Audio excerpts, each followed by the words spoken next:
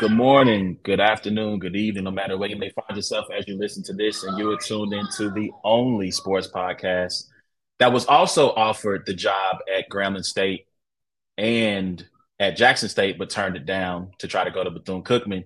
This is another episode of It's a Black and White Thing with A1 and A Ward. You can check out every episode of the podcast by going to the podcast app of your choice, searching for Brains and Bars. You can also follow us on Instagram, Facebook, and Twitter by going to, as my son goes wild on playing video games, by going to searching at Brains and Bars and following and subscribing there. We're live on YouTube. Once again, like, subscribe, hit the notification bell so you can be in tune with all the content there. So normally I do this show with my homie A Ward, but he's not with us tonight. But in his absence, I am awardmerch.com for all things A Ward for his merch battles. He has a battle coming up February 4th in a couple of weeks against Big K on RBE. Make sure you guys cop the pay-per-view. Go check that out. And so in his stead tonight, I got someone who's going to join us. We have we've met once, but we've also been talking back and forth on Twitter. Good dude. He works for my money, the best battle rap media around. Now, everybody has their favorites, but they're my favorite. Let's Talk Battle Rap. He is Titus. Titus, I'm going to bring you up. If I can exit this solo layout. Titus, what's going on, my man? What's up, bro? What's up, man? I appreciate the intro, dog. I'm glad we Yes, made sir. it. Yes, sir. So Titus has a new article up on Let's Talk Battle Rap's website, detailing Murder Mook and the next potential 5 opponents for him. They're ranked from 5 to 1, in part based on their strength or how tough they would be. Is that right? Yeah. We took in danger. It was really bad, danger level, mega match, like impact of the matchup, things like that. That's what I was going for. Yeah. Yep. Also, Let's Talk Battle Rap. Shout out to the homie France. He just dropped a new article today detailing Mac Myron's new deal with URL and what kind of the path that he's taken with the brand. And also, Titus has a podcast of his own. Part of the reason we linked up for this kind of cross promotion is he has a podcast called Not the Experts. Not the Experts. Yeah, that's it. Not the Experts that he does. And then he also has his personal blog called the PK Chronicles. He did an excellent piece last year about suicide and depression. If I got that right, it's depression, not suicide. Forgive me. No, and then he also has a little bit of both. Okay. Yeah. Okay. And then he also dropped an article at the end of 2022. He's kind of talking about 2023 and his hopes and dreams for us collectively as we push forward into the new year. So go and check all of those things out, man. I'm glad to have you on the show. We got a dope show for you tonight. I might have to solo you and go tell my son to calm down because I'm pretty sure his voice is bleeding all into the recording. But glad to have you, man. So part of the reason we linked up is we're going to get into the conference title games, but I'm a San Francisco 49er fan. He is a Philadelphia Eagles fan. Are you from Philly? Nah, I'm from Georgia. I just became an Eagles fan. Yeah. I'm from Louisiana, so I'm not from San Francisco. And I live in Kansas City. I spent most of my life living in Kansas City, so everyone kind of side eyes me when I, say I'm a Niners fan. So I can respect being not rooting for teams and not being from that particular area. So let me ask this: how did you become an Eagles fan? So when I was a kid, it was like, the Eagles had that run early with McNabb and Reed where they would get close and not get there. Mm-hmm. And then it was about just to pick a team time. And I was like, I want to see him get there. So I started becoming an Eagles fan. Then the next season they got T.O. But then the big thing happened in Atlanta right around the same time. And I was like, I already claimed the Eagles, but I'm cool with Vic too, but I already claimed the Eagles. So I just stayed with the Eagles. And that's how I started. And for years, it was like, you know what? Picking the team that almost always gets there is a way to torture yourself. Yeah. But then they managed to actually win a Super Bowl. And it was like, oh, you can do that. Okay. Maybe it's not all bad. That's what's up. Yeah. So I'm a similar trajectory. I picked all my favorite teams when I was 7. So living in Louisiana, I always will have an affinity for the Saints, for LSU. But during that time, both of those teams were awful. Right. The Saints, fans were showing up at the Superdome with paper bags on their head. It was not a good time. And so the Niners were on TV almost every week. We're talking, Rice, Montana, Craig, Brent Jones, John Taylor, right? All of those guys. And so, I gravitated towards that, and I've been rocking with them ever since. So I definitely can empathize with that being your favorite team. So yeah, it needs to be normalized. We need to normalize not having to cheer for the team you live because you live there. That doesn't have to be a thing. Absolutely. Hold on one second. Yep. Let me mute my mic. Parenting. man. the first, listen, we've been on for 6 minutes. The first 6 minutes, I know people gonna be listening is going here. Oh my God! All the back. Oh. Anyway, so yeah, we got a dope show for you tonight, man. So let's jump into these. Let's jump into these divisional matchups. So we'll go in order of. I said we'll save the best for last, which is going to be the NFC title game. So we'll start AFC. Let's start with the Chiefs and the Jaguars. Dope matchup. Obviously, a lot of drama, unexpected drama with Mahomes' ankle. What were your thoughts of that game as you watched it unfold? Oh man, that game was fun. I just want to. The first thing I need to say is that every time I see Jacksonville do anything successful, I just feel like it's another year Urban Meyer shouldn't be allowed to coach football anywhere in America. I don't know how you broke a team that badly, and then good old Dougie P came in and just made them love life again. It's so terrible. But not Jacksonville's so close to being that team that's going to be up there a lot. They get Calvin really bad next year. The Chiefs are the Chiefs, right? Them going in and beating the Chiefs just wasn't gonna happen, barring something insane occurring, like Mahomes losing his leg. So they did what they could, man. Mahomes is just it's otherworldly. It really is at this point. And it's getting to a point where I'm still he's at that Steph Curry point where when Steph Curry shoots 3, I'm like, it's going in. When Mahomes throws a pass, I'm like, it's probably gonna be a touchdown, probably gonna be completion, every single time, right? There's nothing it's not much you can do with that. Chad Henne going 98 yards I was so confused. That was my favorite part. Because I looked down. That was no, go ahead. I was looking at my phone because I'm like, damn, I'm trying to see what's happening with Mahomes, trying to see the play again. And I'm like, wait, are they at the goal line? What just happened? What? Man, shout out to Isaiah Pacheco, who had about a 30 or 40-yard run during that drive. And I in the group chat, I hit my friends and I'm like, yo, my man's got to see a running coach because his form, he runs literally so hard. And I'm like, it should not look like this. It needs to be more graceful or something.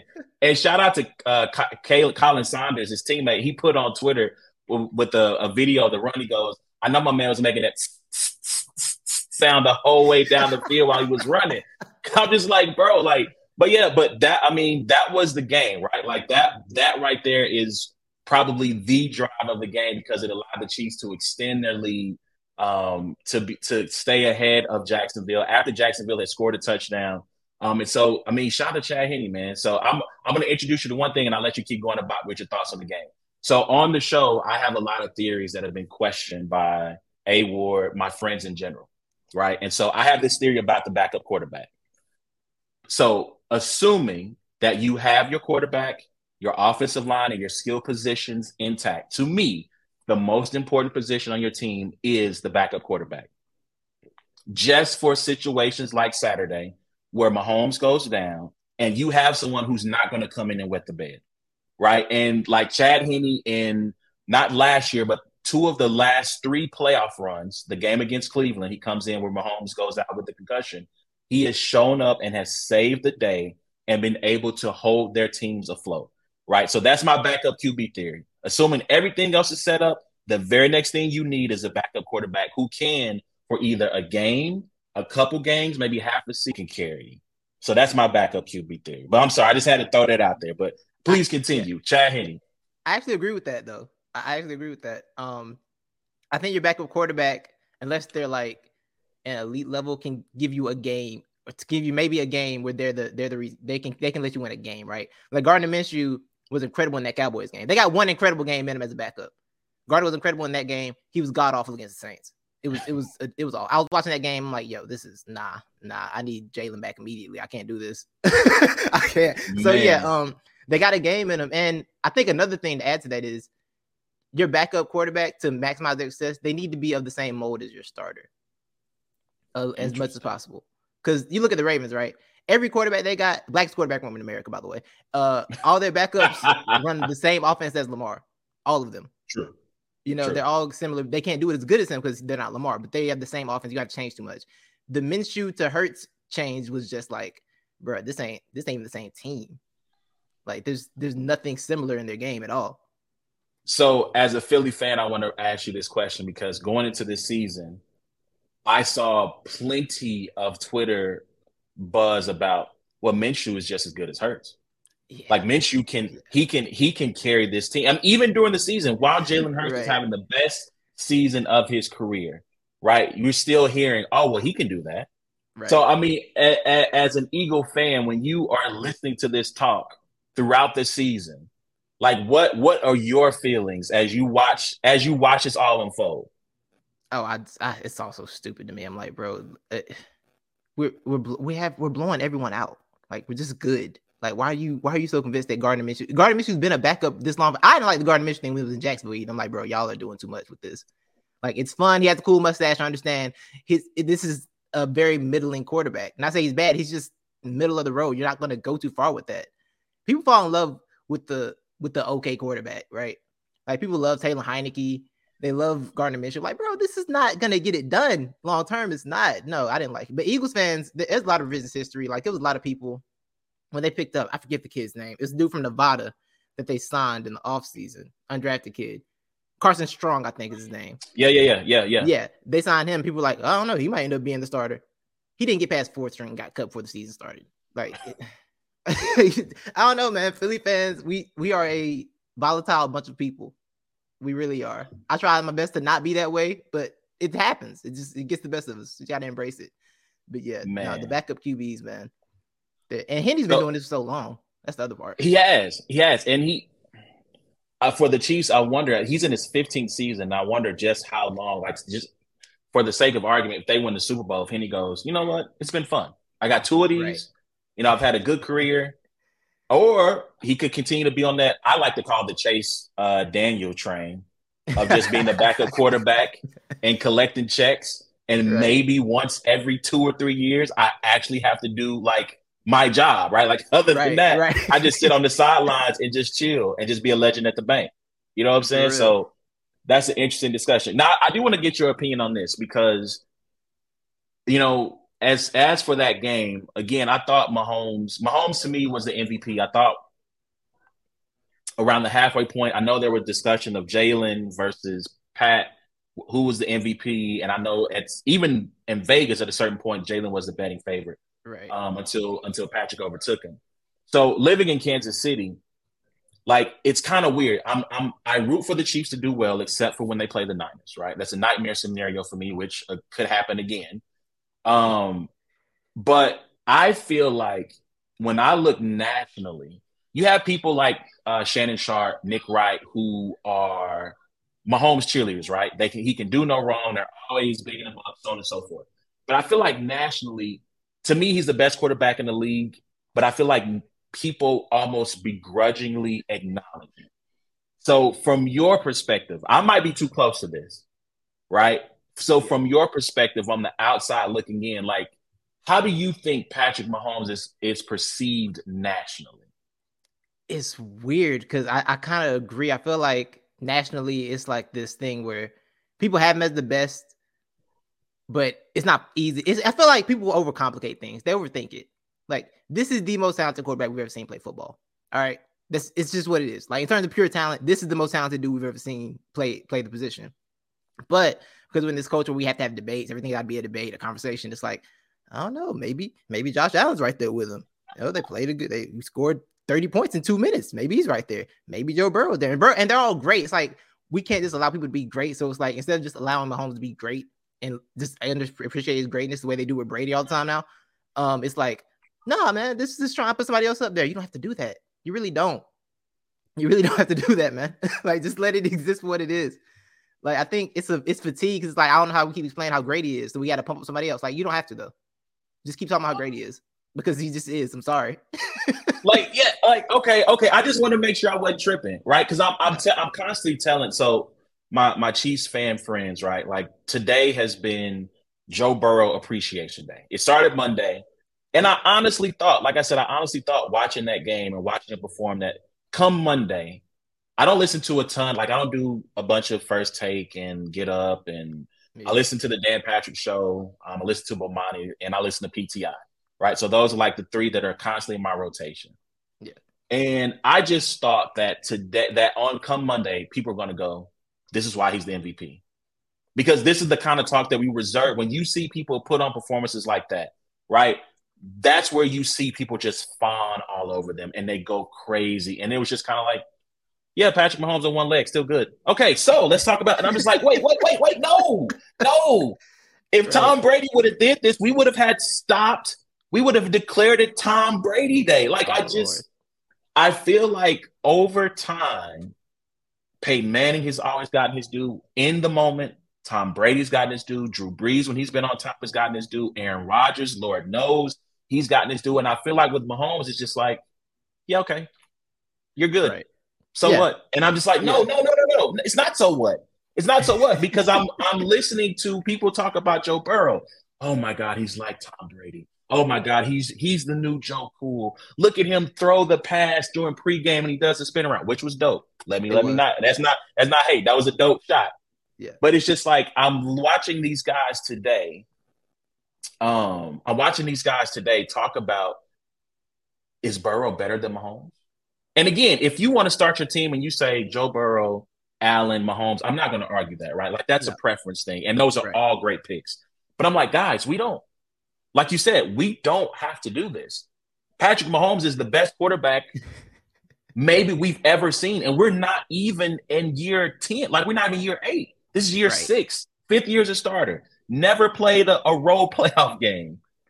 5 straight AFC conference title games. MVP, 2 MVPs in 5 seasons. He's going to be the MVP this year. Led the league in passing. Led the league in, like, guys, we can elevate and talk about how great Burrow is. And listen, I got to take an L. Matter of fact, I'll say that when we get to that game. But we can talk about how great this guy is and still be like, but there's still the guy at the top, right? Like, we can do both. And I feel like in this world, we try to, especially in this, First Take, Get Up world, undisputed world, there can only be one king.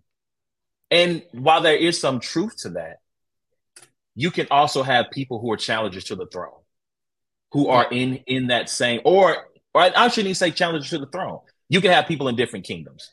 Joe Burrow has his kingdom. Allen has his kingdom. Mahomes has his kingdom. They're all great. And let's just celebrate that. So I'm glad to hear you say that, because I feel like, again, living in this city, and because Chiefs, any fan, right, they're sensitive about their favorite players. Naturally. But they can become so, like, in my group chat, like, I'm getting repost after repost of Burrow content, and they're just going, oh my God, like, what is happening right now? And I'm like, guys, just ignore it. Just don't pay attention to it. So I'm glad to hear you validate that. That's what's up. Yeah. People just don't want to give him the crown.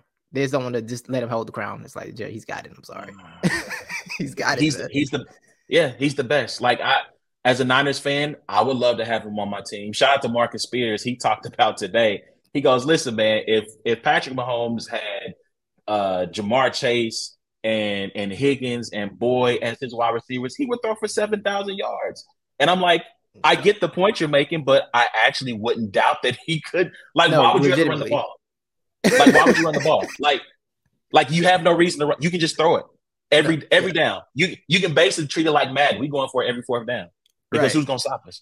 Right. You know what I'm saying? Right. So okay. So I'm glad to hear that you validate my feelings on that one. All right. So anything else you want to say about the Jacksonville and KC game before we jump to Bills Bengals? No, I just want to say, let's make sure we continue to put respect on the Andy Reid coaching tree, because that was an Andy Reid coaching tree game. Just make sure we respect that. As much love as Bill Belichick gets for being a genius, his coaching tree is trash. Horrible. While Andy Reid has a really really dope coaching tree. I mean, Harbaugh, just off the top of my head, Dougie P, not McVay. Oh gosh, Buffalo's head coach, McDermott, Sean McDermott. Yep. I'm pretty sure there's probably about another 5 to 6 more that I'm missing that have been all really good at their jobs. Yeah.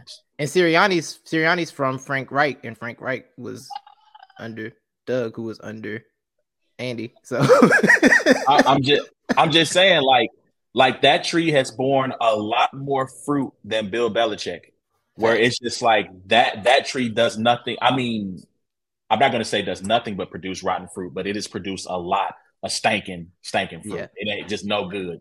Spots all on. Right. All right, that's what's up. So let's jump into the Bengals and the Bills. So I want to start by asking you this.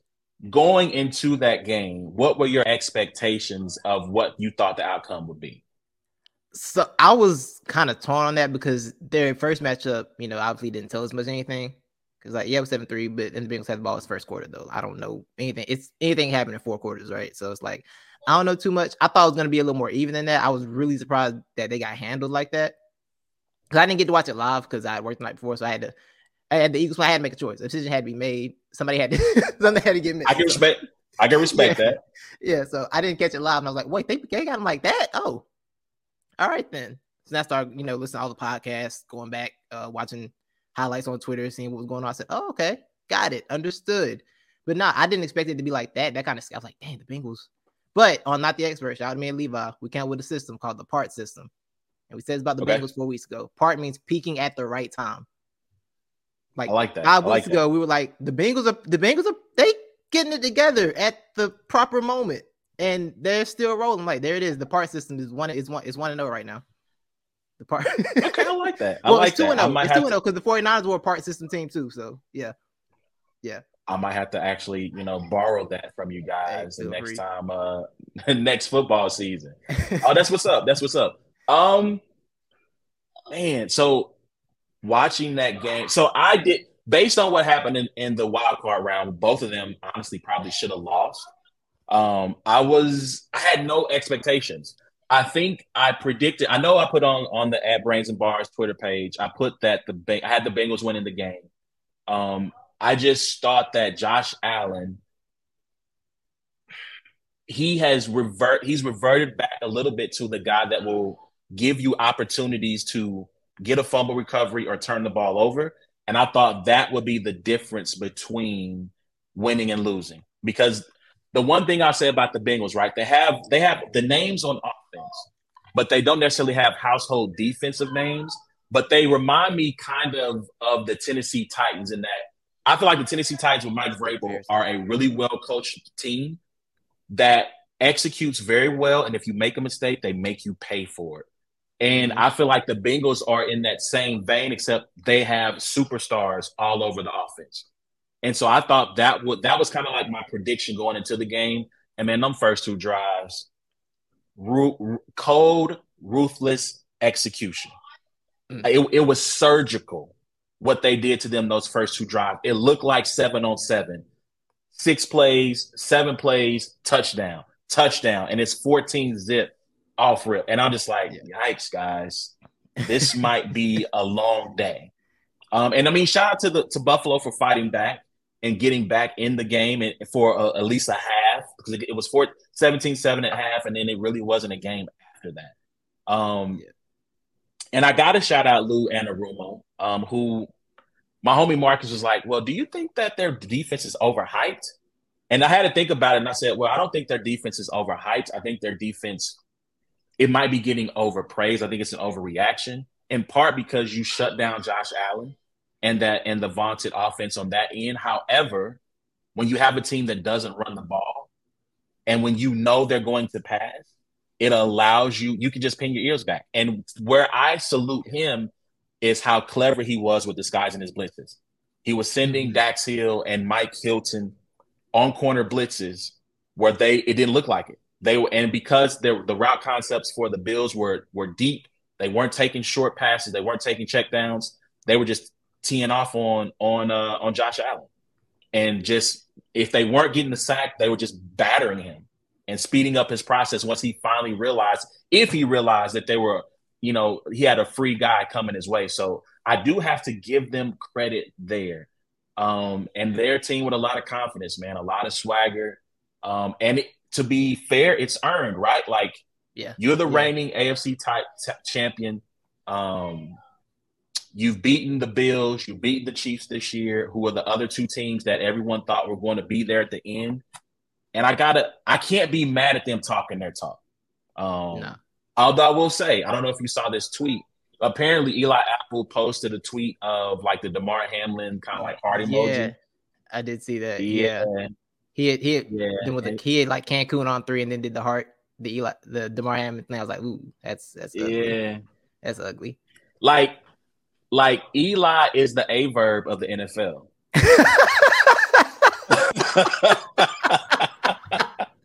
Yo, that's perfect.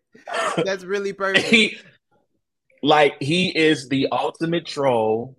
He is always trying to get under your skin, and it does not matter what happens. He's not going to stop talking. That's a fact. He's going to keep talking trash, and you just got to live with him. The city homies, I'm going to put this out here for y'all. Eli Apple is the Trey P of our friend group. So to explain what I mean by that, do you have a homie who has a favorite team, who it don't matter if they're good, if they're bad, he always talking. Oh, he's not. And it's like, bro, like your team just lost. Why are you still talking? But then don't let them get good for a second. Because if they get good for a second, he in your mentions. It's over. He's a Chargers fan, by the way. He's a Chargers fan. And so, listen, at halftime of that game, I made a meme and I said, hey, Chiefs fans, something scary is coming to Arrowhead this Sunday. No, not Justin Herbert. It's Trey P. He's coming because he was going to be in y'all mentions all week long. And then, of course, the Chargers do what the Chargers do and they collapse. But yeah. So for those who may not know who A-verb is or who Trey P is, just think about that one friend you got that always talk trash no matter what and never shuts up and is super annoying and is always getting under your skin. That's your guy. That's the guy who's Eli Apple in your life, man. Word. Yeah. But yeah. Well, I want to know. So with the Bengals, right? One thing, I think that swag that you talk about, I feel like when Joe Burrow's your quarterback, you don't have a choice because that dude, I like that. I didn't think I'd see. So I gotta give him a confession while I'm here. I'm in a safe space. Now I'm gonna give a confession. When Joe Burrow came out, no judgment zone. I didn't believe. I wasn't a believer. I wasn't a believer because one, the LSU team was the most loaded roster I've ever seen in college football offensively. Two, I'm like, he's like 24 years old, bro. How he just get good? He just got good at 24. What are we doing? Like, we gonna act like he was the same age as Lamar in college. I'm like, bro, what are we doing with this? I don't trust this. And then he came to the league, like, oh, I was wrong. I was wrong. You know what? While we confessing, while these are our confessions, let me go ahead and take my L as well, because I too was not a Joe Burrow believer. Like you said, it's one of the most stacked teams of all time. It is the greatest individual season from a quarterback of all time. It is, however, not the greatest quarterback play of all time. For me, that's Cam Newton. That Auburn team, I think, had one person make the draft. Cam Newton taking that team to a title, the greatest quarterback play of all time. Anyway, it's not here nor there. I'm getting off skirt.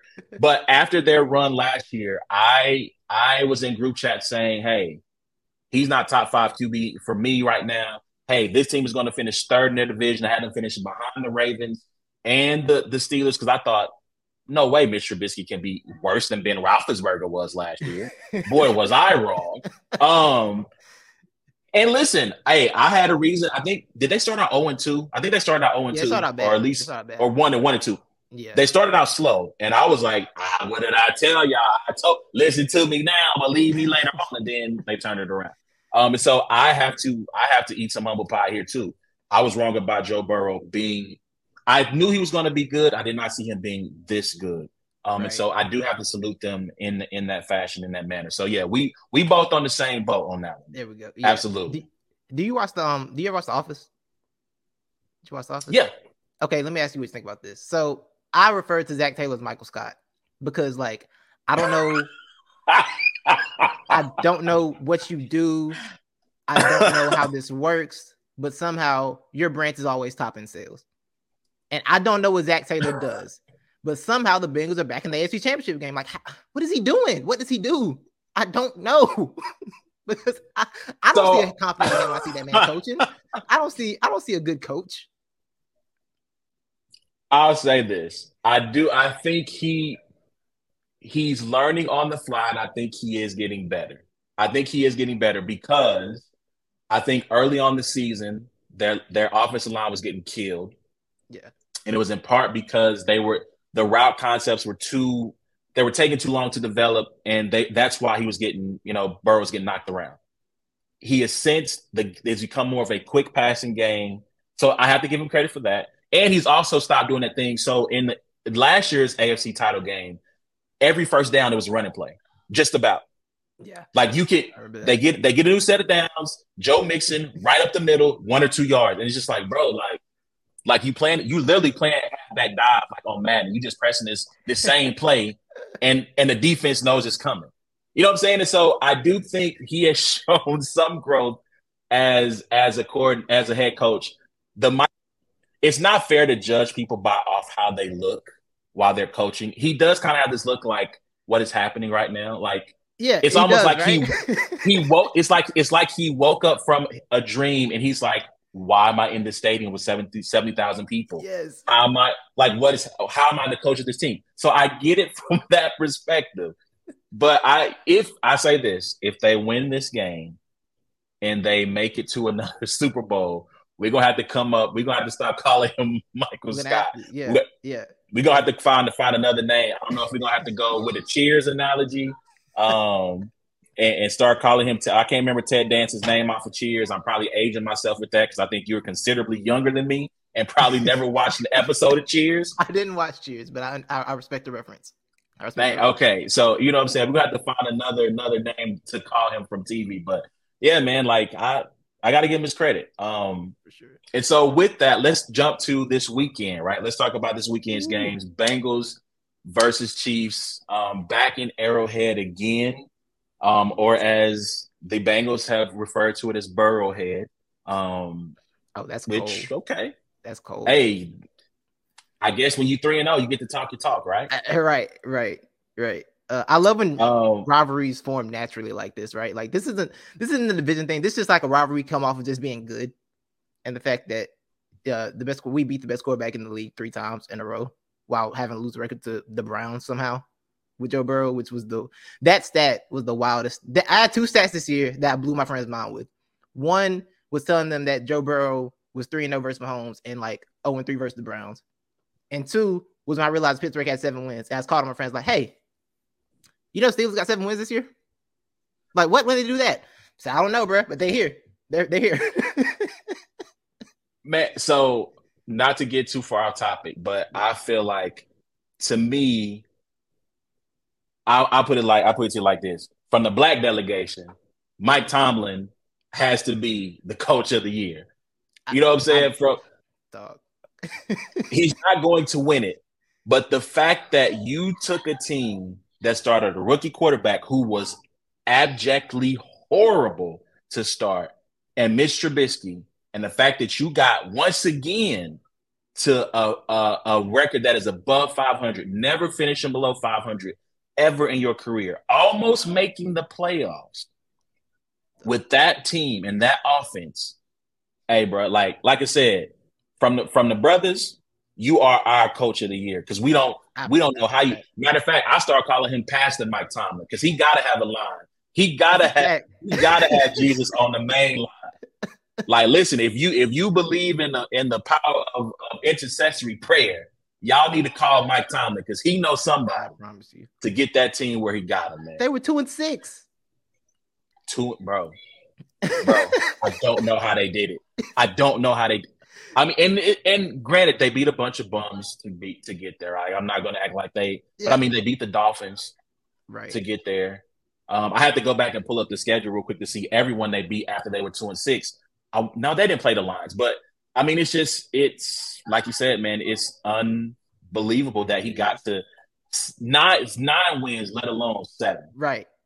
But so let me see. So they beat the Bengals to start the season, which, man, I was like, see, I told y'all about Joe Burrow. I told you he wasn't. That was the moment. That was the moment.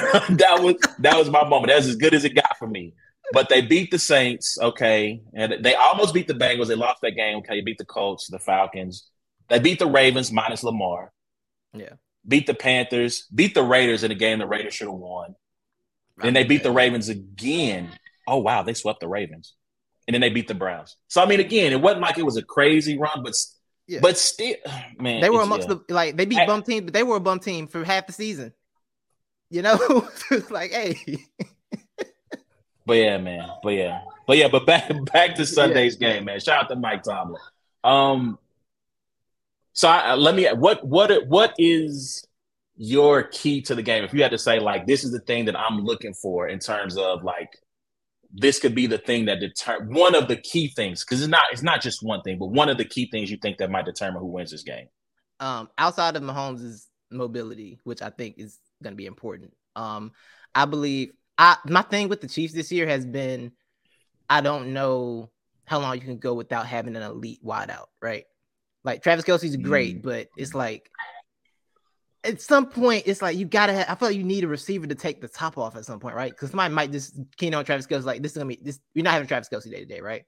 And the Bengals could do that. So if they're able to limit Travis Kelce, I don't know if those guys are gonna be able to step up in the receiving corps. If Juju, if Hardman, and who am I missing?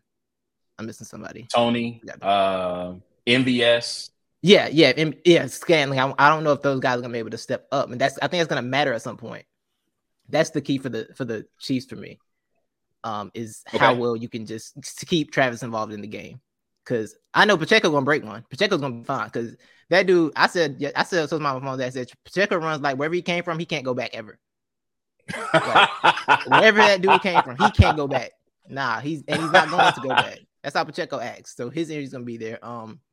That's the key for me though, is how they can keep Kelce involved. If Kelce can't be limited, because as good as he is, he's still the only weapon. And sometimes when you're the only weapon, it can get shut. It can't get stopped, especially if Mahomes isn't mobile. That's the key to it. I know they want that game badly. They really want this win because the idea of them going 0-4 to somebody doesn't seem like a thing that's going to happen. It doesn't seem like a thing that's going to happen, but it's also like, if Mahomes isn't there, bro, maybe they just got your number again. You have to delay this another year, you know? And God bless, I don't want the media run that's going to come from that if they lose this game. I really don't, because I don't want those conversations. You remember when the Warriors lost to the Cavs, the 3-1 lead, and then it was Kyrie's better than Steph Curry? Remember that time? I don't want that in my football life. I really don't. And not even like putting Joe Burrow and Kyrie in the same category, but like, I'm just, it's just a conversation that doesn't need to happen based off a single game result. It doesn't need to happen. So, not to get too derailed, but let me just say this about Kyrie. No player has benefited more, at least in the NBA. I want to go across all sports. No player has benefited more from one championship than Kyrie Irving. Because when it was 3-1, all you heard was he dribbles too much. He doesn't make anyone better. He takes the toughest shots. And what did Kyrie change in games 5 through 7? Nothing. He still dribbled too much. He didn't get others involved. And he still took the toughest shots. It just, everything came together in a perfect storm. And if not for that championship, everything that happened after that is just made a little bit worse if he doesn't have that one ring. The failed leadership attempts, what's happened in New York, him showing up, on Zoom meetings while his team is playing, going to birthday parties when he needed personal day. Like, all of that stuff is made just that much more worse if he doesn't have a championship. So, yeah. Yeah, I hear you. That's fair. But yeah, I think for the Bengals, they just got to go beat the Bengals, I guess. Like, I think they're offensively, they're fully capable of making plays because they're just, like you said, they're loaded everywhere. Joe Mixon, T. Higgins, Tyler Boyd, Jamar Chase. Like, and the thing I was just realizing the other day, it's like, yeah, the Bengals have a great offensive line. I'm like, you know what? You can't have everything. You can't. You gotta give up at some point. There's something you can't have. You got to receiving core. You got to run it back. Okay, you don't have the greatest offensive line. You can't get it all, bro. You can't. I'm sorry. Something's got to give. I agree. I absolutely agree. So for me, the thing that I want to watch for, and I'm trying to see if I can pull this up on the fly while I talk, is going to be, speaking of the offensive line, can the Chiefs get to Joe Burrow? Right? They have struggled at doing that. The first time they met, they sacked him, I believe, like 4 or 5 times. So I'm looking this up right now. Let's see if I can see it. I don't see it on this one. So they sacked Joe Burrow 4 times in that first matchup where the Chiefs were up, I think either 14 or 18. They end up coming back in that regular season matchup. Yeah. In the playoffs, in last year's title game, they did not sack him once. I don't think they sacked him in this matchup in the regular season. So after getting to him 4 times the first time they saw him, I think they have 1 sack since that point. 2. So in 2 games since that first matchup, they've only sacked him twice. And Chris Jones, you want to talk about stats that blow your mind? As great as he's been throughout his career, no sacks in the playoffs. Not a single one. 0. Wow. Not a single sack in the playoffs. And one of the things that that haunts Chiefs fans from last year's match, it was a 3rd down, and Chris Jones has him dead to rights. He grabs him up top. He can't get him down. He tries to take a swipe at his legs as Burrow escapes. Burrow skips out of that, and he runs for the first down. And I think that might have been the drive that ended up tying the game, ended up sending it to overtime. Like, they have not been able to they've been able to pressure him some. They've not been able to sack him. And so can they get pressure? The matchup that I'm super excited to see, and I didn't ask this question, I'm just starting. So if you have a matchup, you can jump in, but I want to see, one of the things I'm curious about, I'll say this. Will Spags match up? So will he take Snead, put him on Higgins for a size, and will he put McDuffie on Chase no matter where they go? If I'm Spagnuolo, I'm not saying that he should do that for the entire game. I think to set his tone, I think he should start it. I think at the end of if it's a close game in the 4th quarter, if it's a critical 3rd down, match up. You find Higgins, because quietly, right, he doesn't get the fanfare of Sauce Gardner in New York, who should be the defensive rookie of the year. But McDuffie is nice.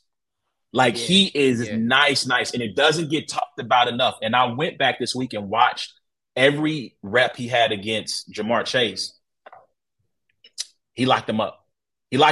I think he might have had 1 catch on him in all of his targets.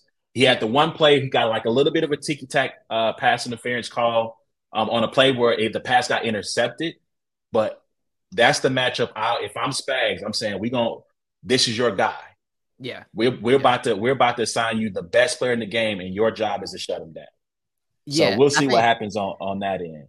Yeah, I think that's key too. Like, because you can't show Burrow the same look all game, because he's gonna be like, "Hey, I know what you're doing. I'll figure it out. Don't worry about it. Give me a couple plays." Right? Like, you're gonna have to mix it up. So I think, like you said, matching up sometimes, critical 3rd down, just throwing some different looks at him, because he's too good to just be stagnant and just keep bringing your same defense out there. He's gonna be like, "Oh, you want to keep doing? Cool, got it. Don't worry about it." Understood, right? You got to play those games. I think Spags as the coordinator. I feel like some days I'm like, he's good, and then some weeks I'm like, yo, what's up with you, bro?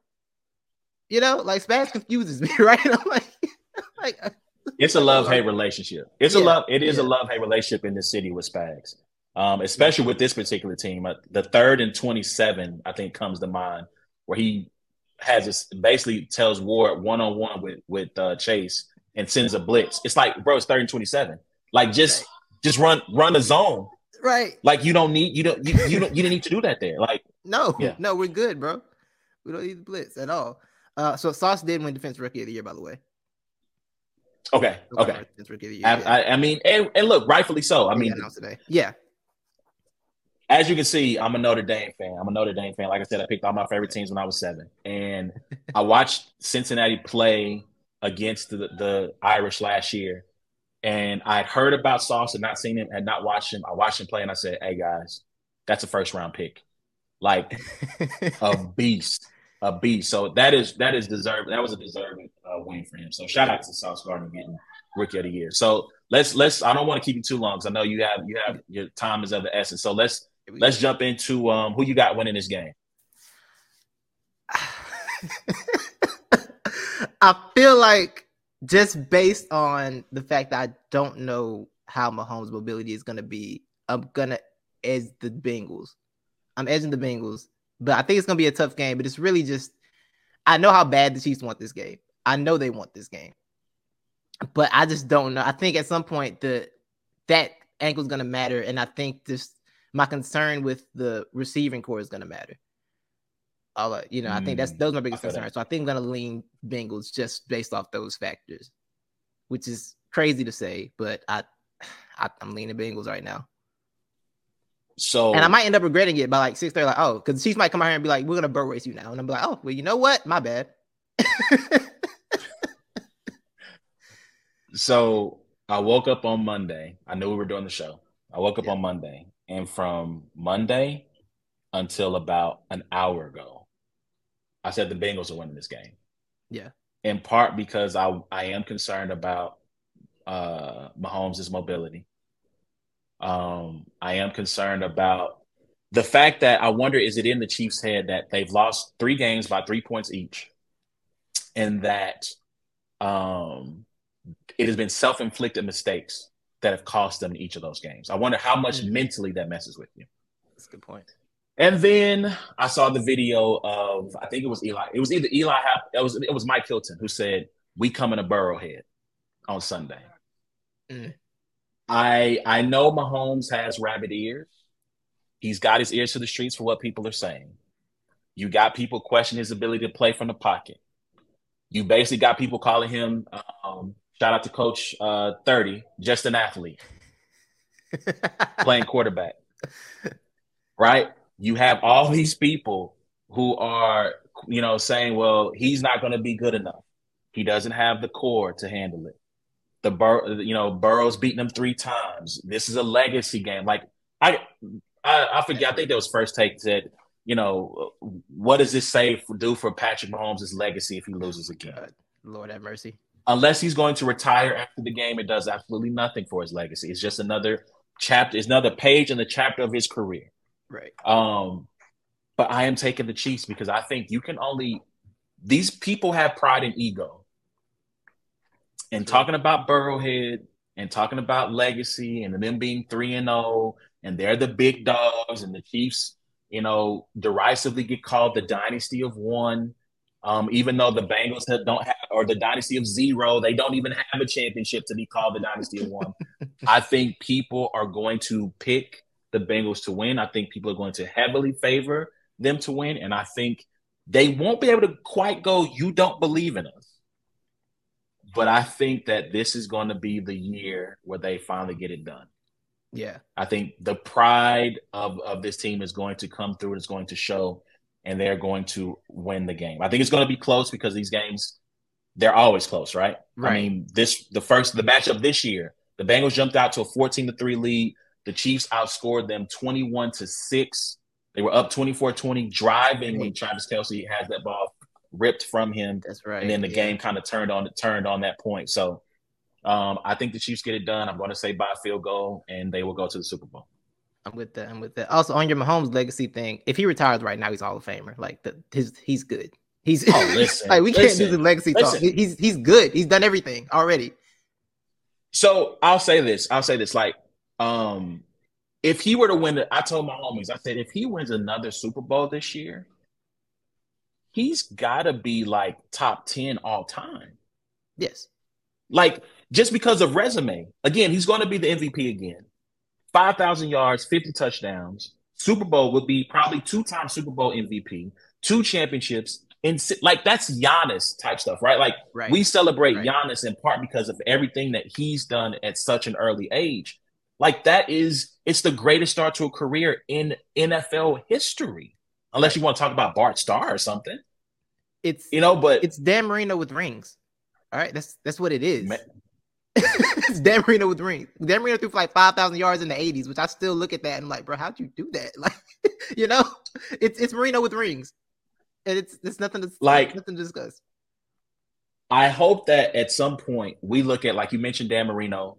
For my money, Jerry Rice is the greatest football player ever, because Jerry Rice was putting up numbers in a non-passing league, that in a league where the ball is passed 2 to 3 times more, players still can't touch him. Like, players literally have to play for 25 years to match Jerry Rice's numbers in a league where the ball is thrown more than ever. And so, like, his the 86 season, the strike shortened season, 22 touchdowns and like 60-something catches. Oh, yeah. I love that. I love that season. 22 touchdowns and like 6. So basically, every third time he touched the ball, it was a house call. What are we talking? Randy Moss is not the greatest wide receiver ever. All due respect to Randy Moss. It's Jerry Rice. But anyway, my point that I'm getting at is I hope that in 20 or so years that we look at what Mahomes has done, at least to this point, the same way we look at Jerry Rice, the same way we look at what you talked about, Dan Marino, 5,000 yards in 1984. Unbelievable.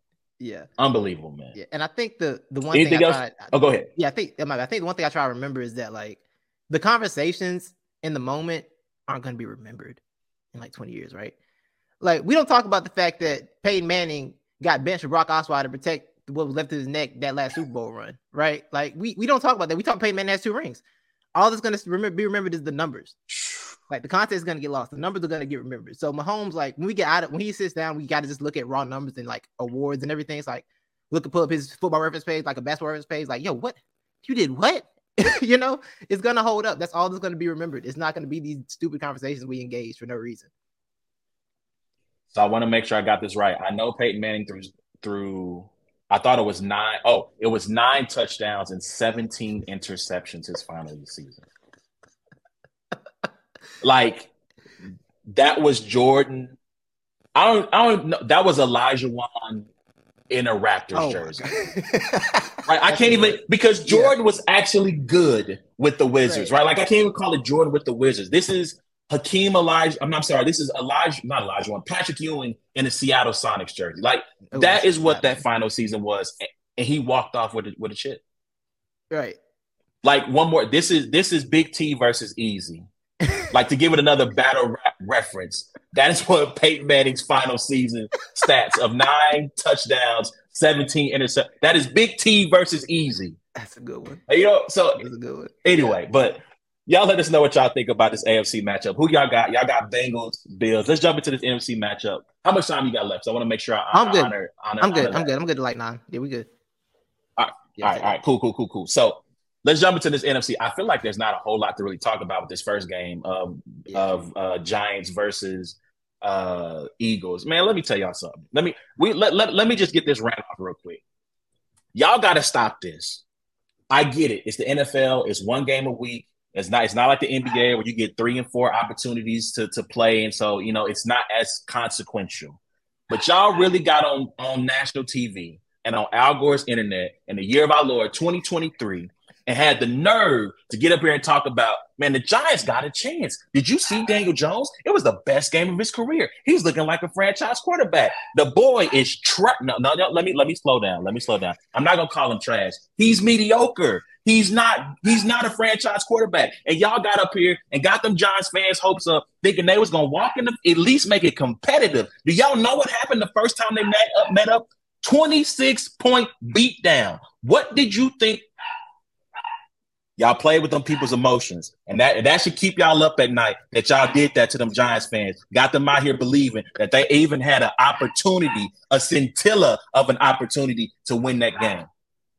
I was watching the game with my uncles and my dad. Were in a group chat together, and they're hoping to God that the Giants win so that if the Cowboys won, they get the home game. They go for it on 4th down, and he goes, "Why would you do that there?" When that first 4th down, when it was 7-0. Yeah, I remember that. Yeah. And I said, because they can't stop them, and they know it. They know what's about to happen. That's exactly what was going on. They know what time it is, and they know they got to get a touchdown because they know they about to go right back the other way with it. And as an Eagles fan, I'll let you have the floor. I got my little rant out the way. The floor is. What did you think about that game? Business was handled the way it needed to be handled.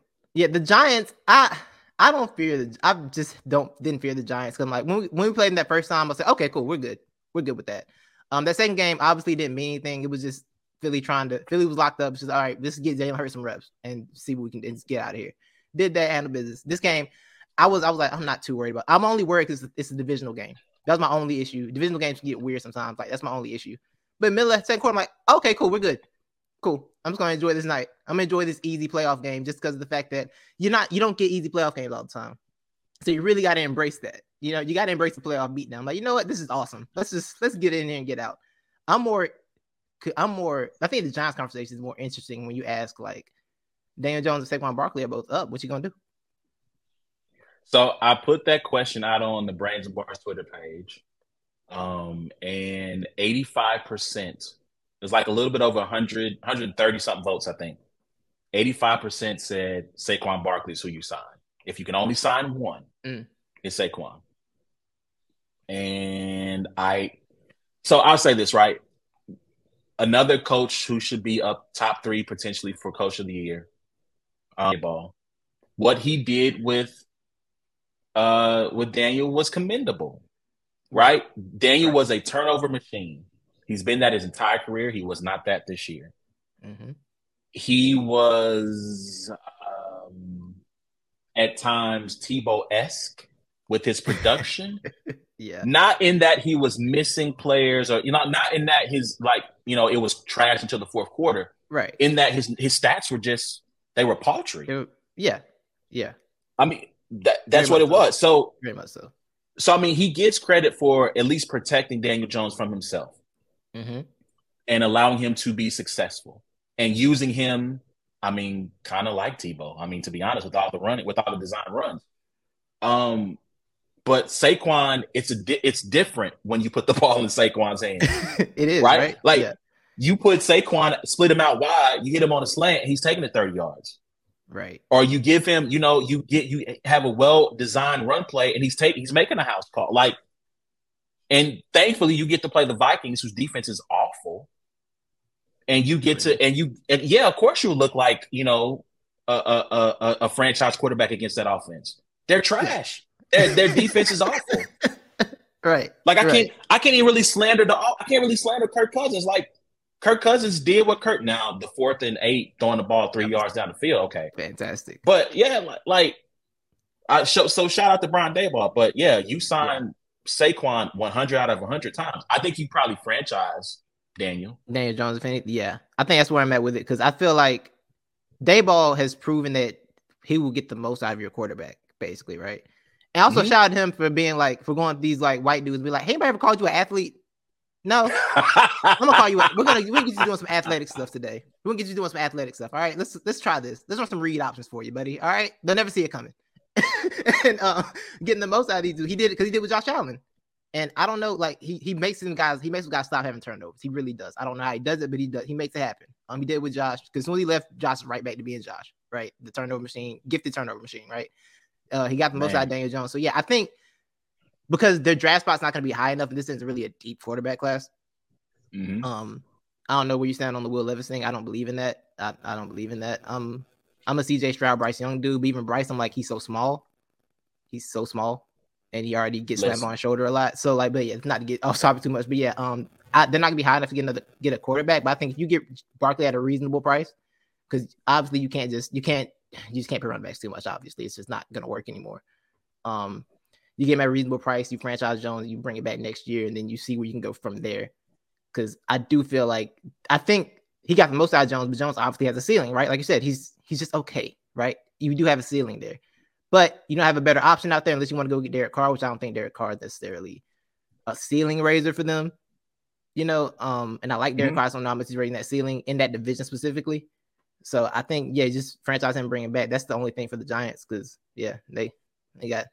It was two clear teams in the NFC East, and it was the Eagles and the Cowboys. That was the clear dominant forces of the division. Absolutely. So on Will Levis, let me get close to the camera. Draft him in the top 5 if you want to. Take him, Indianapolis. Trade up to number 2 or number 3 and take him if you want to. You're gonna be and 3. I'm gonna run this back 3 years from now. When you get fired, I don't know if it's Chris Ballard still the GM or not. Yeah, I'm gonna run this back. I'm gonna be all up in this camera telling you, you start packing your bags right now. You draft that boy if you want to. Anyway, let me get off of that. Not it. But I agree. Wholeheartedly. Although I'll say this about Daniel. I wish A Ward was here because A Ward is a Daniel Jones believer. He believes that if you give him better receivers, maybe he could be the Jalen Hurts of next year. That's fair. Can go. That's fair. I don't necessarily think D-Hop is that guy. Like it's not the equivalent of going and getting AJ, right? Like it's not the equivalent of that.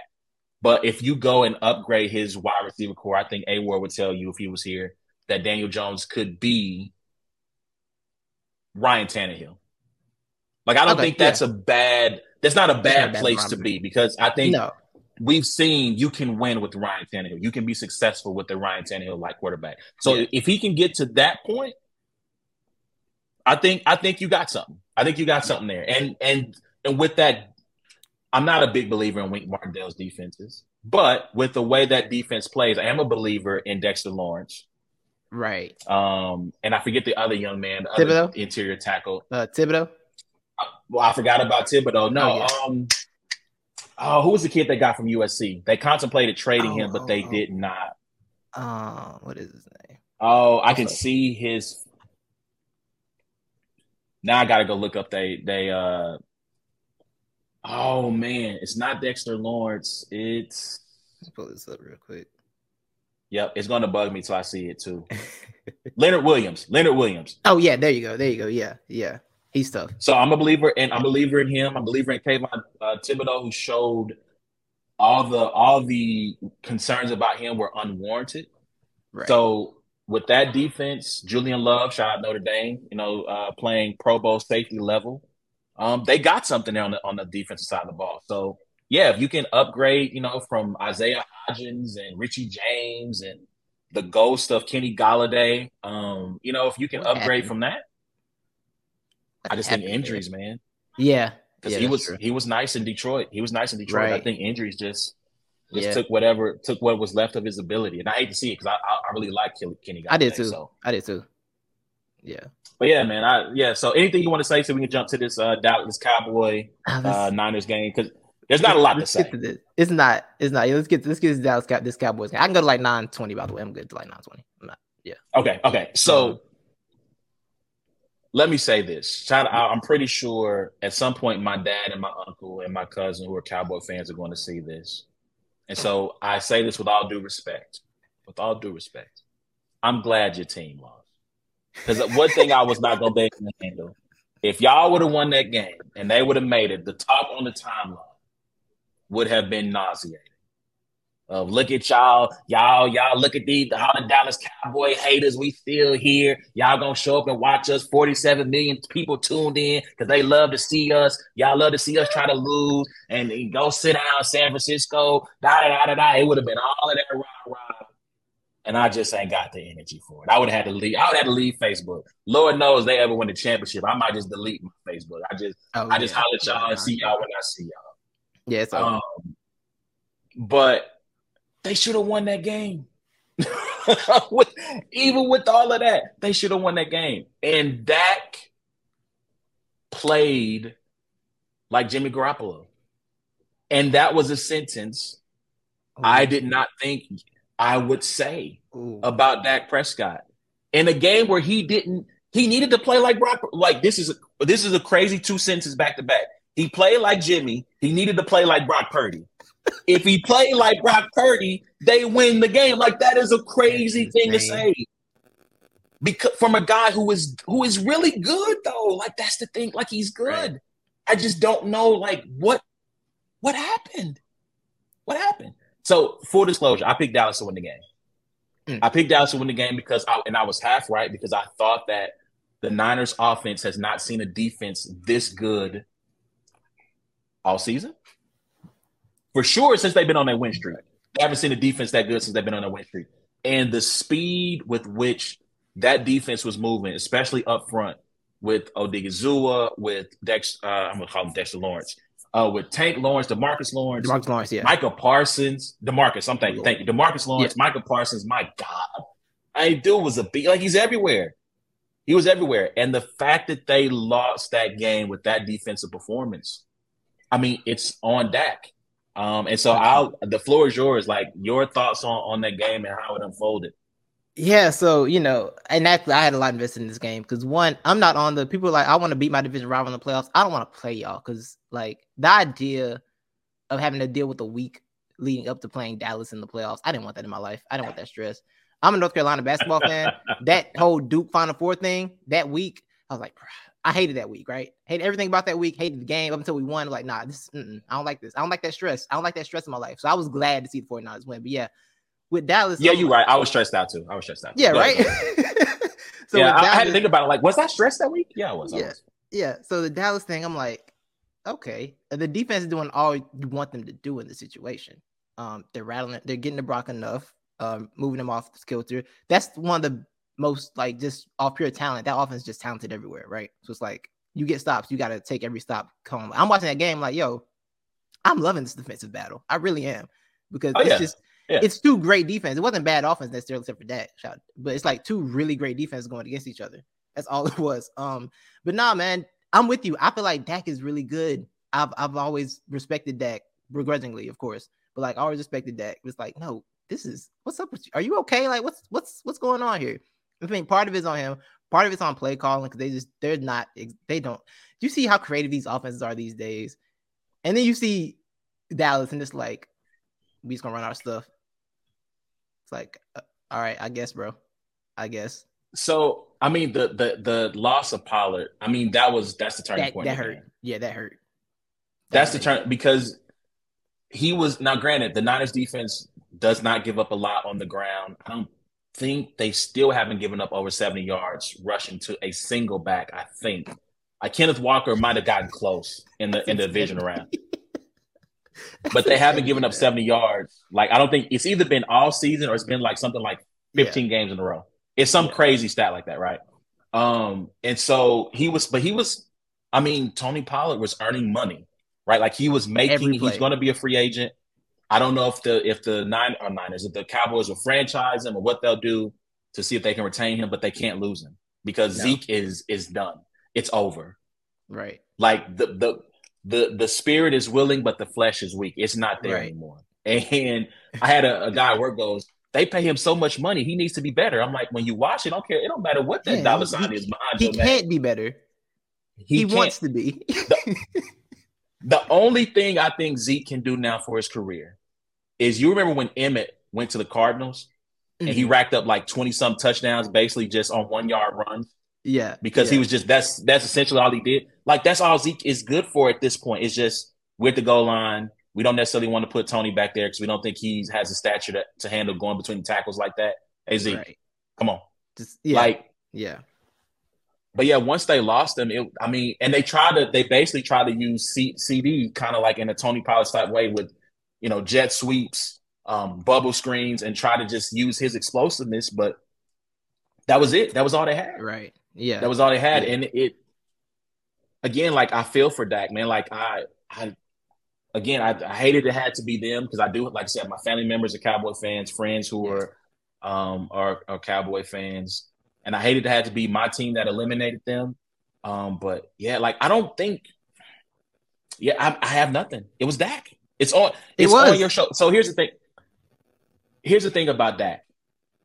I don't know if you need someone to put the game on their shoulders if he can be that guy for you. Right. Because that was clearly hey, guys, if we're going to win, especially once you lose Pollard, hey boys, hop on my back. It's on me. I'm taking us to the win. Right. And he might be kind of like Alex Smith plus. Yeah. Like a rich man's Alex Smith, where, like, if everything around him is perfect, you got a great chance to win. But if it starts to break down, the odds are not great that he's going to be able to take you and drag you to that W, man. And 100%. And as a quarterback of the Cowboys, that was the game to do it. Like, yo, go win it, bro. Listen. I'll say this about Brock Purdy. He was a 7th round pick for a reason. He is playing above that selection. I had a friend ask me during the game, like, do you miss Jimmy now? And the answer was a resounding no. I don't miss Jimmy. I will never miss Jimmy. And the difference between Brock and Jimmy is this. Last year when the Cowboys played the Niners in the playoff game, and again, my family members are bemoaning the fact that they're losing, they're going to lose. And I said, guys, let me tell you something. As sure as I'm living and breathing, Jimmy gonna throw you one. Right. He's gonna do it at the worst moment. Right. And he gonna bring y'all back in the game. The way y'all need Dak to carry y'all, Jimmy gonna carry you to an interception at the worst moment. And sure enough, he throws a horrible pick. Cowboys got within, I don't know if it was 3 or 7 at that point because they had a big lead. And yeah, that's what it was. Like, but Brock Purdy, now some of that is luck because Trayvon Diggs had an interception he should have picked. Yeah. Some of that is luck, but he does not make the big mistake. Now, does he kind of Walinda tightrope walk that when he's like pivoting, reverse pivoting, and running back 30 yards where he got these monsters chasing him? Yeah, he's on the edge sometimes, but he does not make. He is yet to make that kind of like, oh my God, why would you do that? I've yet to say that while I've watched him play, and that has been the major difference, at least in the playoffs, between him and Jimmy. And why, if they do make the Super Bowl, you absolutely, without a shadow of a doubt, you don't start. Look, don't play him. Don't, Kyle. I will find you. Yo, I will find you, Kyle. I saw Shanahan saying that like Jimmy could be held by the Super Bowl. I'm like, why would that matter? Why would that mean anything? So, only if Brock gets hurt. Right, yeah. Like if Brock gets hurt, then yeah. That's a great insurance policy to have. Right. Because, for 3 quarters, he outplayed Patrick Mahomes. And if we could have been like Donald Trump and stopped the count after the 3rd quarter, after they took that picture after that interception, we would be Super Bowl champions. Right. But because football games are 4 quarters, he stunk up the joint in the 4th quarter. Patrick Mahomes became Patrick Mahomes again. I guess the Monstars, the ability that Jimmy had stolen from Patrick was given back to Patrick, and they won the game. Yeah. So, yeah, man. So where does Dallas go from your standpoint? Do they fire Mike McCarthy? Zeke is done, and poor Zeke having your final play with that team getting knocked over by a linebacker as you snap the ball as if this was Pee Wee football. God bless. Thanks for the memories. Right. But do you? So I know the hot name is Sean Payton. If you're Jerry Jones, you're 80. You're not getting any younger. Do you go and fire Mike McCarthy and go get Sean Payton? So I've been thinking about this, right? As an Eagles fan, I needed 2 things. I need the Cowboys to have enough success to where McCarthy wouldn't get fired because I just don't fear Mike McCarthy as a coach. Because you saw that game, and something's gonna happen with Mike somehow. Somehow, something ridiculous is gonna happen, and it's gonna be funny. See, I need them to be successful enough to not get him fired, but also not too successful to where they really enjoy themselves. So a season like this season, yeah, this was perfect. This was a great tightrope. But I was thinking today about the Sean Payton thing, and it's like, yo, outside of the 2009 Super Bowl, Sean got a lot of playoff stinkers on his resume too. Who you tell no lies. Who was the coach when the 7-9 Marshawn Lynch earthquake run happened? That was Sean, right? Like he's got a lot of these that was too. Sean. But I do think he can raise your quarterback ceiling for sure, right? I mean, he was doing good work with Jameis. He's obviously, him and Breeze had great chemistry, obviously. I think he can raise the floor of that roster for sure. But I don't know if a full house clean is going to get you anywhere because that roster is still going to be that roster. If that roster offensively is flawed, I don't know where you're going, right? I don't know how you're elevating past the 49ers, who still are going to have everybody back next year, basically, somehow, because they got some sorcery with the cap over there and their drafting ability. I don't know you're elevating past them. I don't know, and I don't know you catch up to the AFC teams either. I don't know what the ceiling on this team is, but the problem is the window is right now. Trayvon Diggs, Micah Parsons are cheap right now. CeeDee Lamb is still cheap. This is your championship. This is your window right here. So whatever move you make, you got to make sure it's the right move. It better be the right one. So if you're gonna clean house, but you better bring the right people in, right? Like if you're gonna fire Kellen Moore, which I think Kellen Moore was, I mean, he was only a hot coaching candidate in Dallas. That was it. There's the only team that was talking about making that coach. Remember that? It was like, Kellen Moore, keep him in house. Okay, can't go for Mike McCarthy. Yeah, that's if Byron Leftwich got fired, he can go too. They got Byron Leftwich out here once bad season with a 40-year-old quarterback. They're like, you got to go. Man, with Tom Brady watched behind, man, like, come on, dog. Like, that was wild, right? I don't want to derail this. I'm not gonna. We won't, but yeah. San Francisco, San Francisco. They talking about, man, San Francisco for who? For what? Absolutely not. San Francisco went and drafted Trey Lance because they wanted a quarterback who, when things broke down, could make something happen outside of structure. Right. The only thing they should be kicking around Tom Brady's career is the "is he dead" kick. Like there's no reason, none whatsoever, to go from immobile Jimmy Garoppolo to the statue of Tom Brady. No, because if the pocket breaks down, that man was terrified. Yes. Like, I'm gonna give you one quick analogy, and we can move on. Yeah. In my mid-30s, I play basketball. Basketball is my favorite thing to play. Mid-30s, my homie Marcus invites me. He works at an after-school program. He's like, yo, I want you to come hang out, play with some kids, and play, basketball with them, just kind of hang out, be a good influence, whatever. So I go up there one day. I take off work early. I get off work early. Come up to the school, after school, come play with the kids. They had this kid about a sophomore in high school, left hand. He might as well have been James Harden because he is step back, crossover, blow by. He taking me in the paint, posting me up, jump. I can't do anything with him. And I'm like, you know what? I think it's time. Like, you can't play. You need to go pick on someone your own age, Carlos. You can't play with these kids no more. They athletically have surpassed you. Right. Tom Brady was looking at the future in his face, and it terrified him. He was pulling a Jimmy Garoppolo, throwing passes while turning his shoulders and closing it. No, bro. Yes. You're going to get yourself hurt or somebody else hurt. It's done. Okay. I'm sorry. We can continue. We can get back. We can get back to the Cowboys.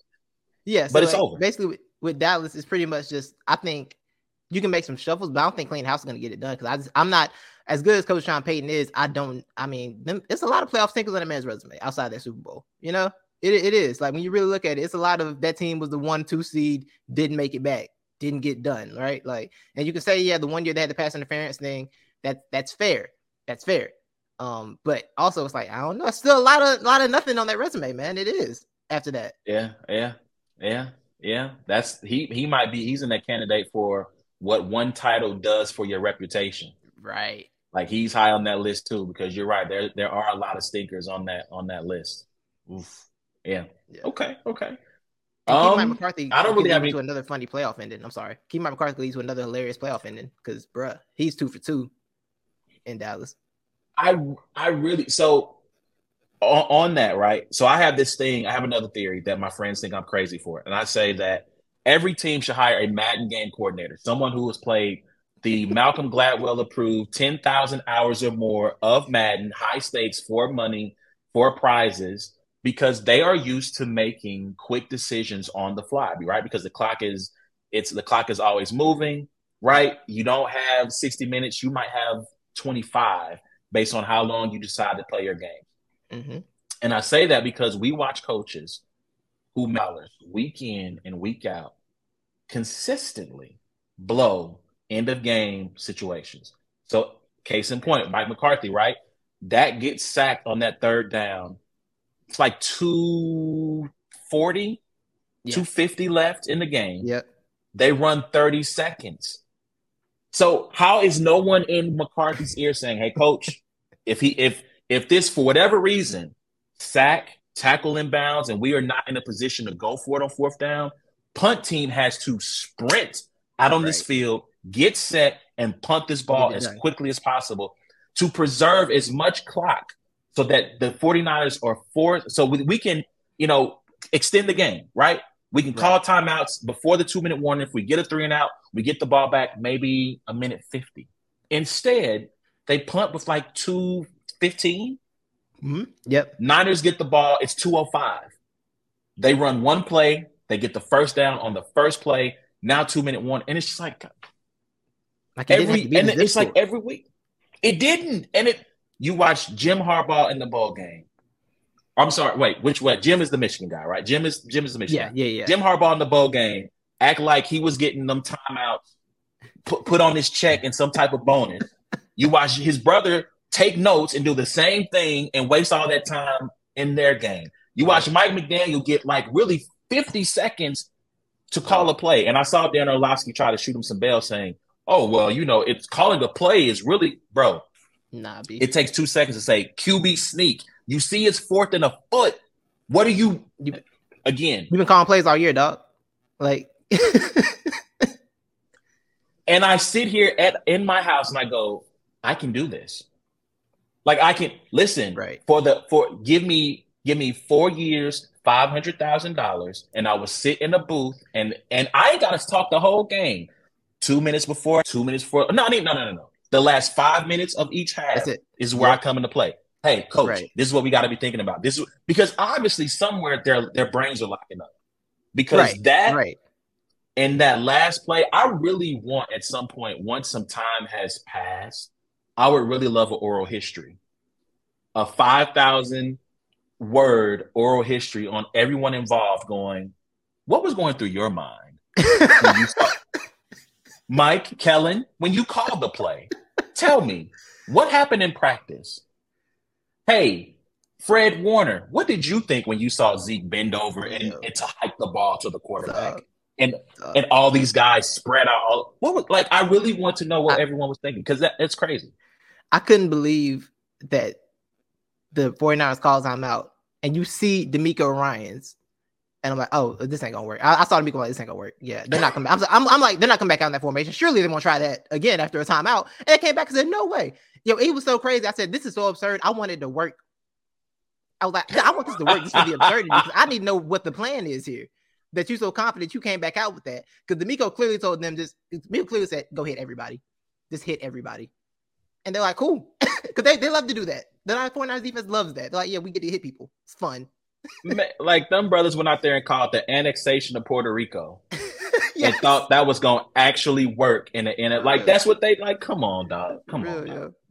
But nah, that was great. But who's the best center in football? Ezekiel Elliott or Jason Kelce? Who would you take? Hey, Zeke form was nice though. I mean, I can't knock the form. The form was nice. Shotgun snap too. I told him, I said, hey, Kelce's messed up a shotgun snap or two here or there. Zeke didn't do it. Zeke 1-0. Zeke 100% on the shotgun snap. Hey.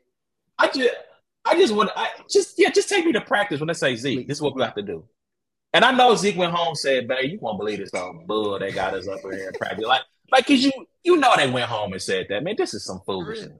What is this? Yeah, like if I'm Zeke, and this is my last play as a Cowboy, we closing the door. I'm getting 45 seconds with Kellen Moore in the office. We're gonna close the door real quick. We're gonna talk. Come out real quick. quick little minute. Hey, you gotta run my fade. Yeah, I need That's a minute hilarious. That's hilarious, man. But yeah, man, y'all let us know what y'all think about that game, man. Where do the Cowboys go from here? Is Dak the guy that can get them to the next level? Hit us up at Brains and Bars on Twitter, Facebook, YouTube. You can jump in the comments of the video too. So let's get to this. This is what we're here for, right? Like as soon as I couldn't jump on, so I saw you after the game ended, and you had a space going. I couldn't jump in there because I was kind of busy. And you hit me up like, yo, like this is the perfect time, like to jump and collab and do a show together. Niners, Eagles, the final game, which I hate that.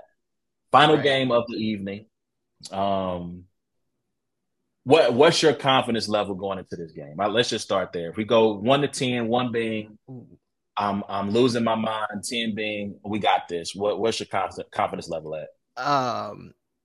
It's really at about 5.5, honestly. Like, this is such a toss-up because, I mean, you've seen me on timeline for weeks. I've said for weeks, I'm terrified of the 49ers. Please keep me away from the 49ers. I don't want any problems with the 49ers. I don't want that smoke. But now looking at it, it's like, you know what? These are the two best teams in the conference. So let's get it. Let's have fun. Like, I'm good either way, right? win or lose, I'm excited for this game. I want to see how these teams match up. I want to see what the plans are for each other. But yeah, confidence level is a 5.5. And if I watch that Fred Warner clip of him chasing down CeeDee Lamb one more time, it's going to be about a 3. Because that I can't watch that clip enough. I can't. That is such like I didn't realize how impressive it was in real time. Yeah. I heard Olsen mention like, man, like this is a linebacker running stride for stride with the wide receiver, and it's just like, okay, yeah, but is Maher going to make the field goal? Like that's in the moment, yeah, you don't have time to celebrate. In the moment, it's like, yo, yeah. My mind is right, but yeah, watching the clip of that play and watching him run from the opposite hash all the way over to the other one, and then honestly, if he got his head around late. And he turned around, he might have had an opportunity to pick the pass. Yeah. Like he was in such good position. And look, also shout out to Dak. He almost got it there. That was, I think I retweeted and I said, that was great on great. Right? CD was a beast in that game. Fred Warner, obviously an all-pro. And Dak made an incredible throw in a very tight window that almost got there. Yeah. And so like, that was a great play, but yeah, man, like after watching that I was like, wow, like that, he's on my team. Like I got that, you know what I'm saying? Like, yeah. I'm legitimately excited for this matchup. I just think, like you said, it's been the two best teams in the NFC pretty much since about week probably 5, 6. Because I don't know how long. Yesterday is what 33 games in a row or whatever. The 49ers have won straight at this point. Like they just haven't lost in a minute. So it's like, okay, we're here now. So since the Chiefs game. Yeah. Since the Chiefs game, I was in the building for that game, by the way. I went to San Francisco. Oh, nice. That was a birthday present for myself. Me and the family went out there and I was in the building and yeah, it got ugly. It got ugly in the second half of that game. So, but yeah, I think that's week 6. So they're at 12. I think they're 12 in a row. 13 in a row. I think they would, if they win this weekend and next it'd be 15. 15, yeah. Yes, I'm super excited. I want to see how our defense matches up with the 49ers offense for sure, because Shanahan's going to be doing some smart stuff. I don't know if you know this about Eagles fans. We don't really like Jonathan Gannon like that. We're cheering. But I feel like we're cheering for that man to get that coaching job. See, it is good, right? But the thing is, it's very simple, right? It's not a lot of like the things the Bengals were doing with their players on defense. We don't do a lot of that. It's a lot of this is our defense. This is what we're gonna run. Go be talented, right? It's not a lot of adjustments and changes in it, which is the thing that Eagles fans don't like. Which is why, hey, hire Jonathan Gannon for your coaching job. That's awesome. Get Jonathan. Take Jonathan Gannon. So yeah, we gotten this far with the coordinator. We don't really trust that much. So this is the type of coach that can exploit a coordinator that you don't believe in, right? Like Shanahan is the type of coach that'll be like, you know what? I got something for you. Don't worry about it. Brock Purdy, Titus, A1, whoever I got at quarterback, I got something for you, Jonathan Gannon. Right? So it's curious, and it's talent on talent, because the 49ers really can do what the Commanders did to the Eagles on that Monday night game in terms of just keeping the football and just you don't get the ball today. Because they had the defense to actually do it. Granted, there were turnovers in that game, but the 49ers defense to top to bottom is better, right? So it's like, hey, you don't get the football. How about you don't get the football for a half? And it's like, okay, sorry. No, I'm just thinking about what you said about the defense being top to bottom better. I think they're even. Better than the I'm talking about the Commanders defense. Oh, Commanders. Okay, I'm sorry. I'm sorry. Continue. Go ahead. My fault. Yes. Okay. Yes. Yeah, I think they're top to bottom better than the Commanders defense. And the Commanders defense had the Eagles looking pitiful for a half. And it was just nasty work out there for that first half of that game. So I think they can follow that blueprint because you got Christian McCaffrey and Debo, who's they're just whatever. They're just mutants. They just play whatever position you want to play. Receiver, running back. Sure, we do what we want because we're that, So I think they have the style that could compete. It's just, can the Eagles defense create enough chaos for Brock Purdy to create enough plays, create enough moments to get balls? Because the thing and the offensive matchup is Jalen Hurts versus Fred Warner. And I'm like, I don't know, bro. If they run head up on each other, the stadium might collapse on some like Dark Knight Rises type stuff, by the way. I don't need that. Man, them linebackers be running out there like with reckless, and sometimes like Dre Greenlaw, like I feel like at least a couple of times a game, someone probably in the sideline has to tell him, "Hey, bro, like you gotta chill, you gotta just relax, just dial it back just a little bit." Right. Because he's good for an unnecessary roughness penalty. Right. At least one of Right. them. Right. But yeah, and I agree wholeheartedly. Like, I think it's going to be a good game. For sure. For sure. I think you're right. Like, I think it comes down to me, can the Niners stop their ground attack? Their ground attack is so good. I'm a little salty because I drafted Miles Sanders every year since his rookie year. Mm. And it's always been disappointing. And the one year I'm like, you know what? I'm good on Miles Sanders. Yeah. I don't want him on my squad this year. It's the year that he actually, shows up, shows out. Obviously getting AJ Brown at the receiver, it transformed the offense. It turned Jalen into an MVP candidate because he was throwing to people who look like you and me last year, and it did not go well. And I think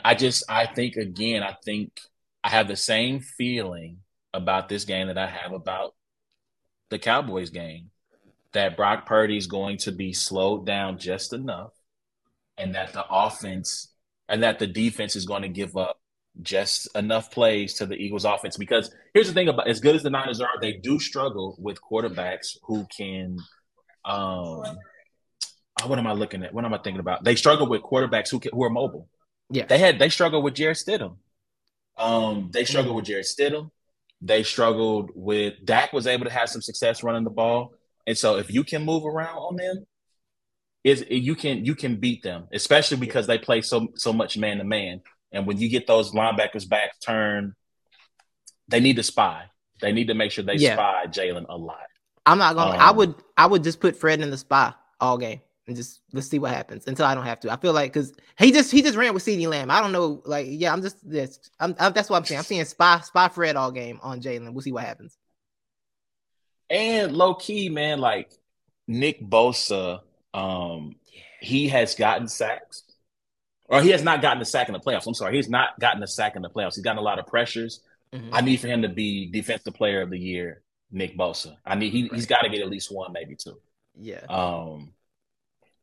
But yeah, I don't know. My confidence level is like a 3. I'm a sports pessimist. I always expect the worst. I understand. So that way, if my team, yeah.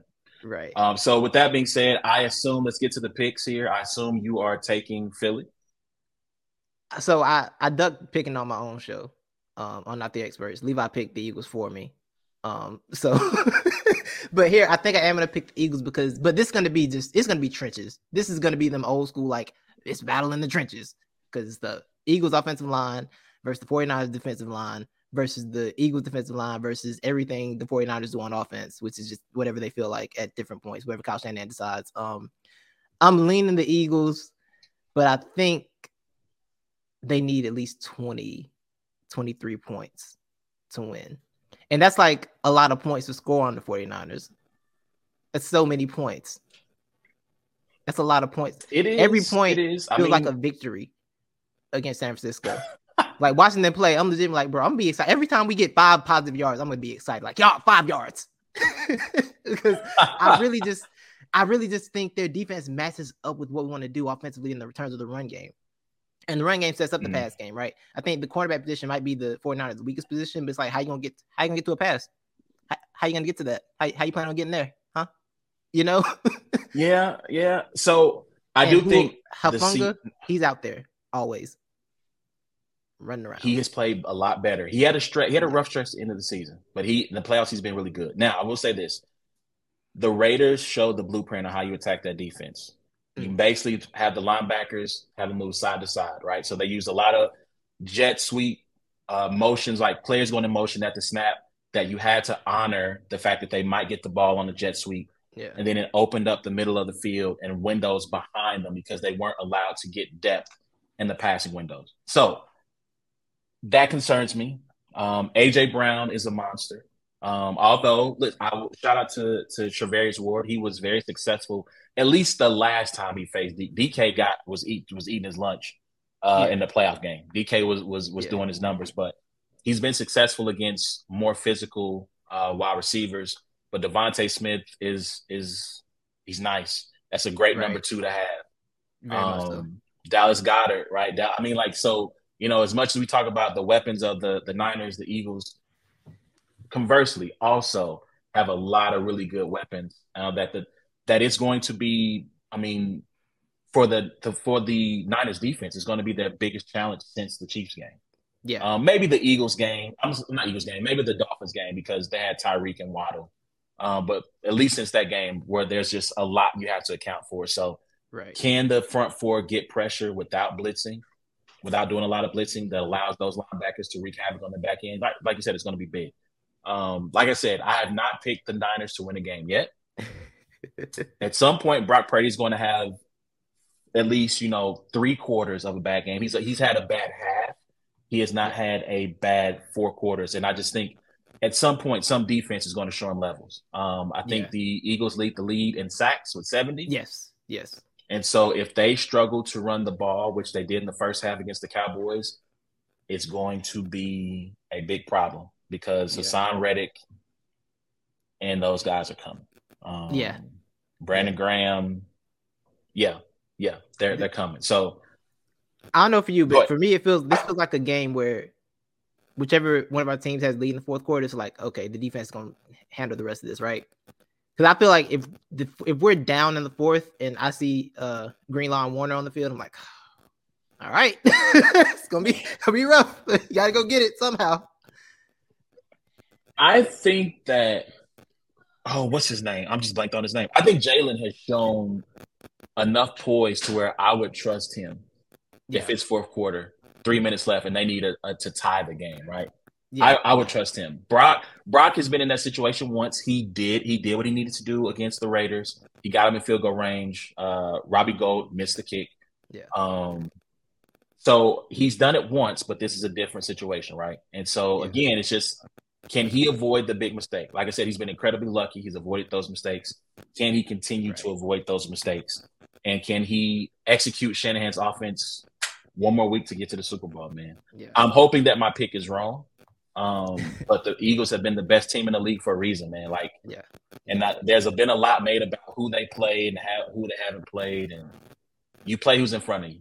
And the thing that I'll say about them is that they have mostly dominated bad football teams.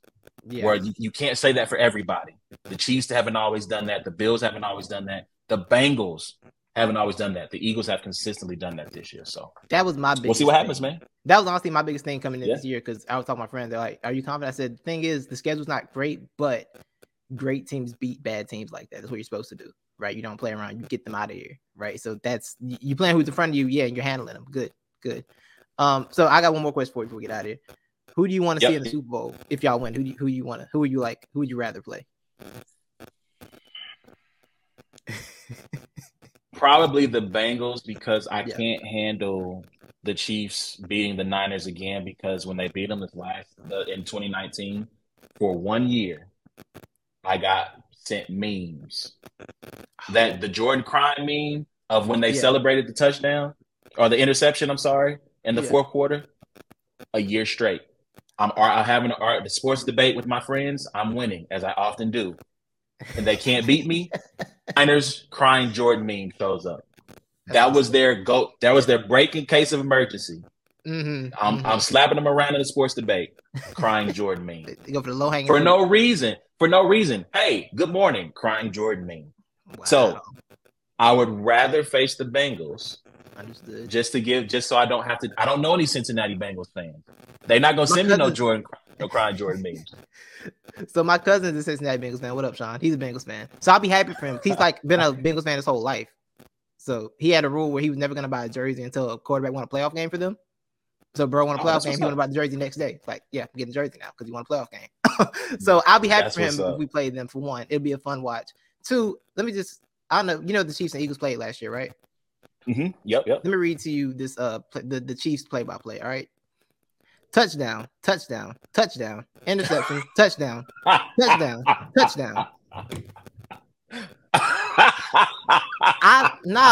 don't want that. I'm good, bro. I'm good.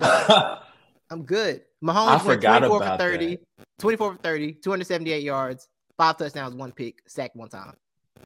I'm good on ever playing him again in my life. I forgot about that. And in Kansas City, that game was kind of poo-poo because the defense was not playing well.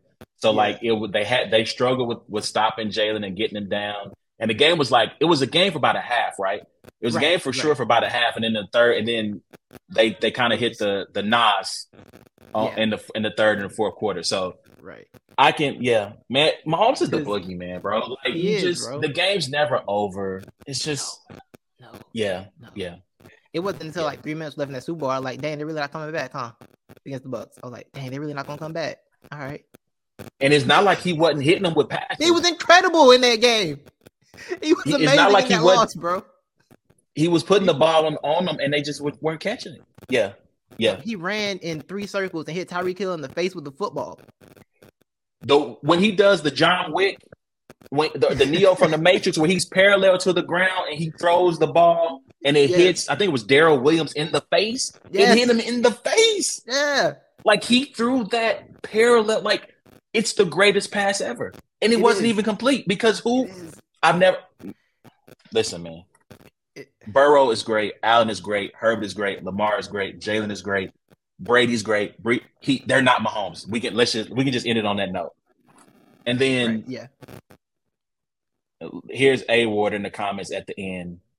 What's up, Ward? You're not sorry. You're not sorry. You're not sorry. Yo, man, but that's been our show, man. Hit us up in the comments. Let us know who y'all got for this NFL championship weekend. Hit us up at Brains and Bars on Facebook and Twitter, IG as well. Titus, I want to thank you for stopping by, for sharing your time with us. I would love to be on Not the Experts. Let me know. Yeah. I'll be there time and place, and I'm there, man. I would love to be there with you guys. If you guys record, live stream or anything like that. I love to join in. He is Titus from LTBR. You guys, is it LTBR.com or Let's Talk BattleRap.com? Let's Talk BattleRap.com. Let's Talk BattleRap.com. He's got an article went up this week about Murder Mook, 5 potential opponents. All interesting names. Go check that out. Also, Franz dropped a new article today about Matt Myron signing a 2-year deal with URL. I know some of the staff will be in the building for the I'm Outside event. Forgive me, I don't know the name. Name of the outside. Outside URL's outside event going down this weekend. Some of the staff will be out for that to give you guys recaps of what happened there.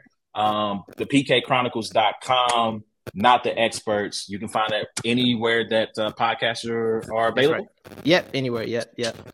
Follow us on IG at NTE Podcast, TikTok NTE Podcast, all the socials NTE Podcast. You'll find us. Yeah, man. Appreciate you, man. Yes, sir. Man, until next time, it's been a black and white thing. Also, I am awordmerch.com. You guys take it easy. Enjoy this weekend's games, and we will talk to you next week. It's okay to not be okay. Shout out to the homie Ward, man, and love stuff. Y'all have a good evening.